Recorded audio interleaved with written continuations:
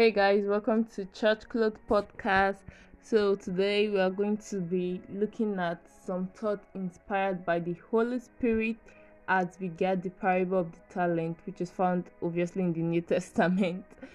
So the parable of the talent talks about one that had 5, one that had 3, and one that had 1. The one that had just a talent went to hide his own because he felt it was not good enough. He had thought probably like, what will people say? What if I'm not doing enough? I'm not good enough for this project. This project is for someone that was born holy. This project is not just my thing. The guy probably had a whole lot of things going on, societal pressure. Oh, this person just launched a book, this person just made this sales. Man, why will I just go out to the bus stop and evangelize? Let me just sit at home. The pastor will do his job. The pastor will organize people to go out. Well, that's not where we are going today. So today we are going to just look at the thought basically inspired by the Holy Spirit on the parable of the talents. Many of us are like the one that have 5 talents, but we're only working with 4 because we feel these 4, this is what I've discovered, this is what I'm going to run with. But the more you stay with God, the more you look upon His word, the more He opens you up to a whole lot of possibility inherent in you. But some of you just feel, okay, I come to God today and God just tell me ABC.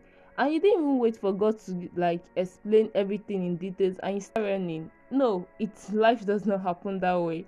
You just have to continually sit with God. God will open up influences, open up fears, open you up to diverse types of things you wish you actually knew earlier in life.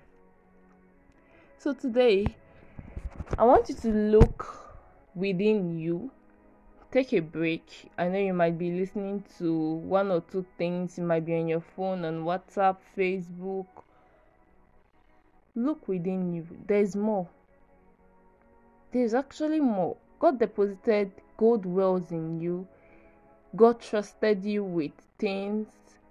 And funny thing, you might even be in a tight situation. You might just be using your last data to listen to this. You might just not have any hope of anything. Things may not look as though it was painted by God for you this season. But I bring a message of hope. There is something inside of you. No man is born empty. We are all born naked. There's something God deposited inside of you. Something that will open you up to the sphere of wealth. Something that will grant you access into the heart of kings. God dropped something inside of you. All you know about purpose is not all you need to know. You have to continually stay with God. Today I just decided, let me just record a podcast, and I was like, I didn't inform you, but nevertheless, are you making use of all your talents today? I know you're a graphics designer, you're a podcaster like me, you're an author, but do you think that's all God dropped inside of you? I want you to just meditatively think, God, what else did you drop inside me? What else? Because I personally just believe God created man the way he is. I personally believe God did that. So if God is not one straight-head person, then think about your diversification. And again, I want to talk about the guy that had 3 talents. The guy that had 3 talents could have probably just, let me just use 2, let me just use 1, or let me just wait. After someone else has 5, someone else is doing better than me. Man, why will I have to make a post? Why will I have to go live? Why will I have to do any of these things? Someone else is doing so much work than me. What is the importance of my own? After all, I'm just doing a minor role.